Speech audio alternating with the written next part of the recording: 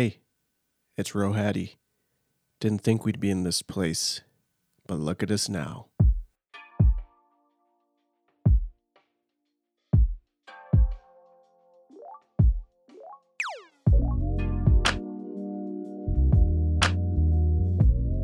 Faith in a Fresh Vibe podcast. I am Rohattie, coming at you from Treaty 7 lands in Calgary, Alberta, Canada. This is the inaugural Faith in a Fresh Vibe podcast, so why not some introductions?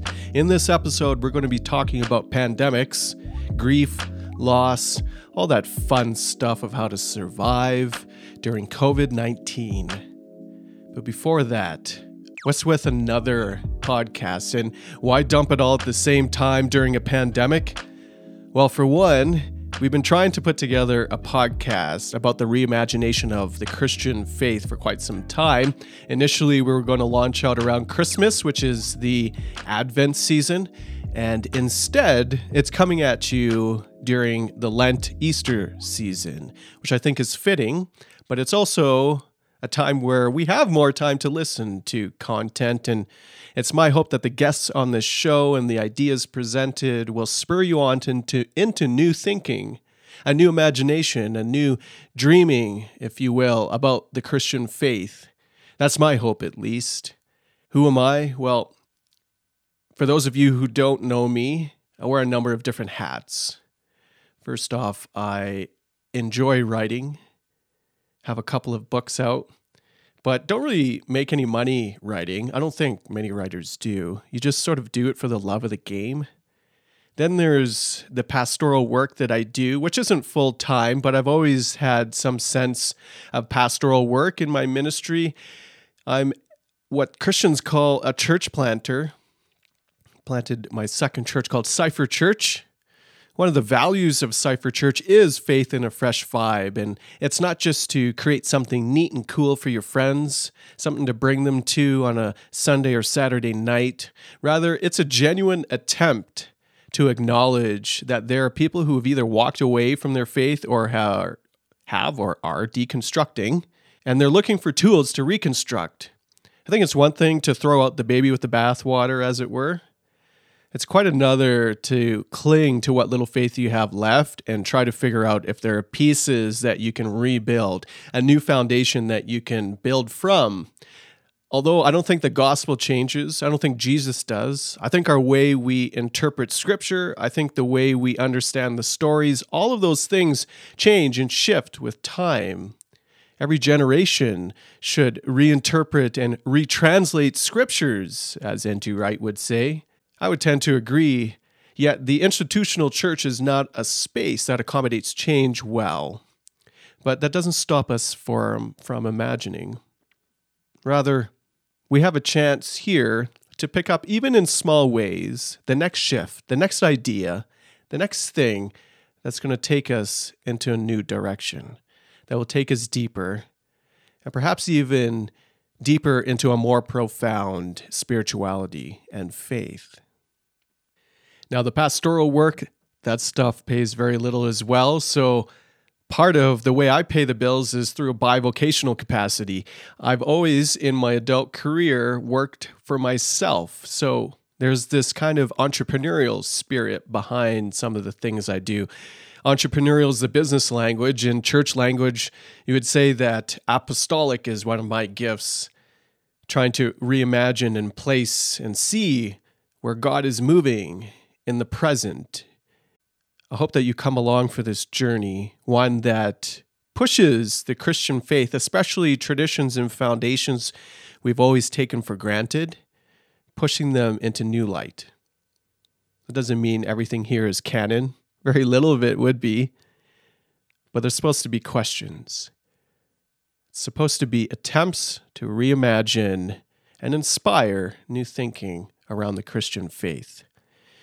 In this episode, I thought it would be fitting for us to talk about COVID-19. Or speaking moistly on them. Oh, what a terrible image. No, I don't take responsibility at all because we were given a... You've heard enough of it. We're all tired. Just tired. No reason. Tiredness is perhaps the body's way of dealing with the grief. Life as we know it has completely changed. Now, there are some pastors, I suppose, who are trying to make light or help people through the struggle who they themselves haven't dealt or aren't very good at dealing with grief. What they're doing is providing trite answers that eventually, if you just hang on, when all this just blows over, we'll go back to normal. I don't think that's true. I don't think that's even authentic. We're not going back to normal. Normal wasn't good enough, especially when you consider that normal came at the expense of so many. Ironically, it's coming at the expense of so many we deem essential right now, like all those grocery store workers. Yeah, we don't want to go back to normal that just sees grocery store essential workers being paid the minimum wage. Most of those folks have to work 2 or 3 jobs just to make ends meet in our world. I don't want to go back to that kind of normal. We got to dream of something better. Can we do better? What are you doing right now to survive, to get by? Well, the first step is just that, survival. I think it's really easy for us to get caught up in all the social media. It's both a blessing and a curse. It's a blessing we have Netflix and all the other flicks to buy the time in isolation. It's quite another when we are inundated with nonstop bad news. Not only bad news, but to use the term fake news, harmful news. The first step in survival is to put together a plan with yourself and hopefully with loved ones. The next step is dig into community where you can, respecting social distancing, figure out what it means to be community in this age, in this pandemic time. Part of putting together a plan to survive also means pulling in the right information, and that should be pretty simple. Look at all the key people in government, so municipalities, and if you're in Canada, provinces, and also the federal government. Look at what they're saying. Listen to the medical professionals. Each region has a chief medical officer. Listen to what they're saying and follow their advice. We're going to get through this, but maybe not unscathed. When you move from survival, you look outside and you realize everything has changed. You're reeling inside. Remember that first time you went to the grocery store? Things were okay. Things were changing a little bit, but you didn't really notice. And then the second time you went a couple weeks later, then that's when things were different and you started to maybe worry. People were walking 6 feet from each other, holding their breath as they passed in the aisle. Some people were wearing masks. Some people were doing overkill with their masks. And you realized this is not right. And when we see that life has changed outside, but also inside too, the very fact we can't leave our homes, that many of us have either lost our jobs or we're working from home, it's an indicator of the sweeping changes in our life. And when we see change, whether we acknowledge it or not, the body starts to process grief. It starts to process that loss. And we can do a couple things there. We can ignore it and try to push it away, try to self-medicate that loss, or we can dig deep into it, understanding that there are some days or even some moments in the same day where we feel as though we've dealt with the grief and the loss and we're feeling okay, and then in the very next moment we're not okay. We're feeling kind of down. Maybe the anxiety is starting to perk up. Is it possible that that is a rhythm that we should be getting used to? It's a healthy rhythm to be up and down. Hopefully you can share that rhythm with somebody that you love and trust. We're in a season right now of lament. That's the Lent season in many ways. The lament means we got to figure out how we can just linger in the loss, linger in the grief. It's harder to do when you've always tried to push away loss or grief. You haven't dealt with what's deep inside your own person, your own heart. It's hard to do when you're stuck inside your head for long periods of time and you've done everything you could have in the past to stay out of your head. A lot of us fill that void with busyness, so we don't have to just sit and linger with our thoughts. Early on in the self-isolation phases, I heard stories from many people who were just struggling. I can't do this. I can't just sit here. I have to do something. I just can't sit in my head. Isn't this weird for you? Well, kind of. It's not entirely abnormal for me to work by myself for long stretches of time. I've done that for my entire life, my entire adult career at least. But some of us are better off dealing with the thoughts in our heads than others. And I wonder if that has something to do with our ability to not only dig deep into the things that we're worried about or avoiding, but also to do that lingering in the loss.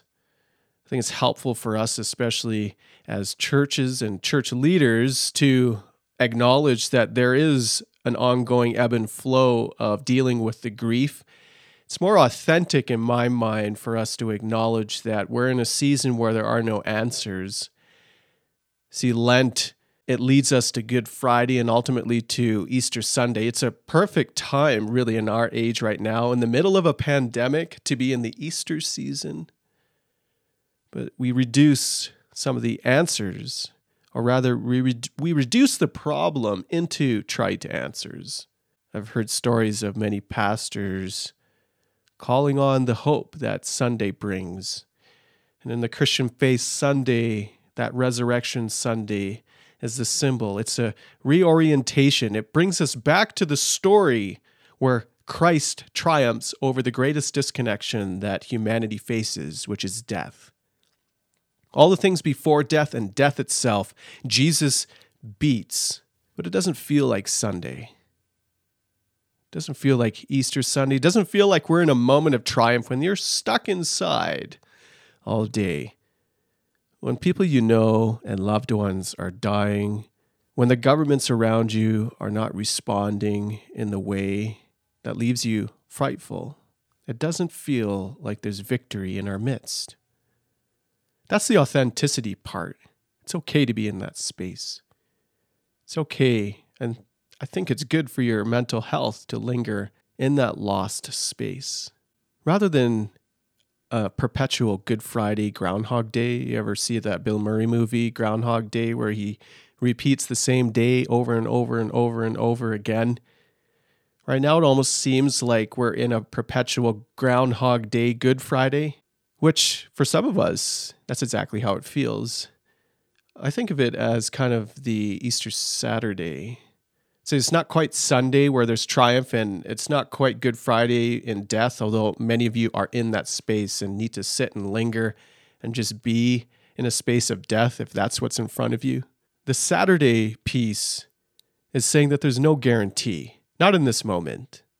Saturday is the in-between. It's a liminal space. It's a now, but not yet. There's pandemic, loss, grief, anxiety, death now. And we are promised all those things will be turned right. We just don't know when. And that's why there's no guarantee. It reminds me of the story in the Gospels where Jesus encounters a father whose child he has just healed, and the man exclaims, "Lord, I believe. Help my unbelief." Do you feel like you're in that space and place right now? You're caught in the in-between. Lord, I believe. Help my unbelief. We are rest assured that in our unbelief, we have a God who connects with our loss, a God who has suffered through the same things we have suffered through.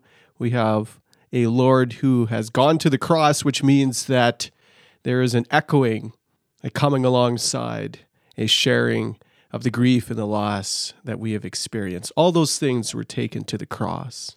Yet, we still have lingering doubts, especially in the present.